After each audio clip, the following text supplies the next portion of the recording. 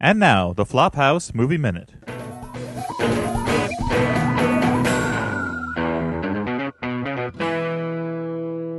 We are posting this Flophouse Movie Minute a little early in order to help you win big at your Oscar party by picking the Best Picture winner by the only scientific means available: anagrams.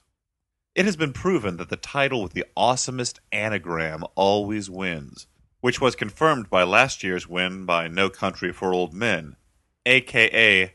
Fry Monocled Nun Root. So let's apply the anagram system to this year's crop of nominees. First off is milk.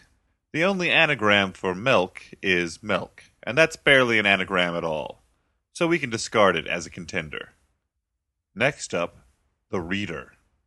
The best anagram for the reader is Earth Deer, which has a certain poetic, imagist, William Carlos Williams quality, but lacks snap. We can safely bet against the reader. Frost Nixon is slightly more promising. Its letters rearrange into Snort No Fix, which is clearly an anti-cocaine statement. While the Academy typically rewards message films, usually they like messages that bludgeon you in the most overt way possible, rather than ones subtly hidden in the letters of the movie's title. Thus, we can eliminate Frost Nixon.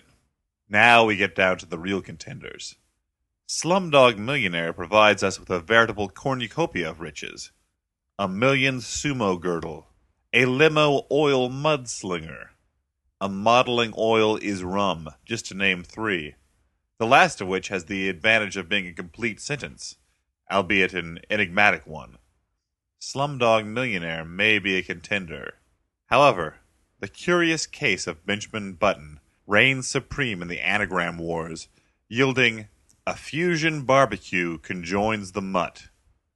Not only is it a complete sentence, but the image is vivid. A nuclear-powered cookout, resulting in a hideous Siamese twin canine. The Academy can hardly fail to sit up and take notice of such a horrifying anagram. So if you want to come out on top in your Oscar pool, bet the bank on Benjamin Button. As we say in the Oscar anagram business, ship a dialectic pen.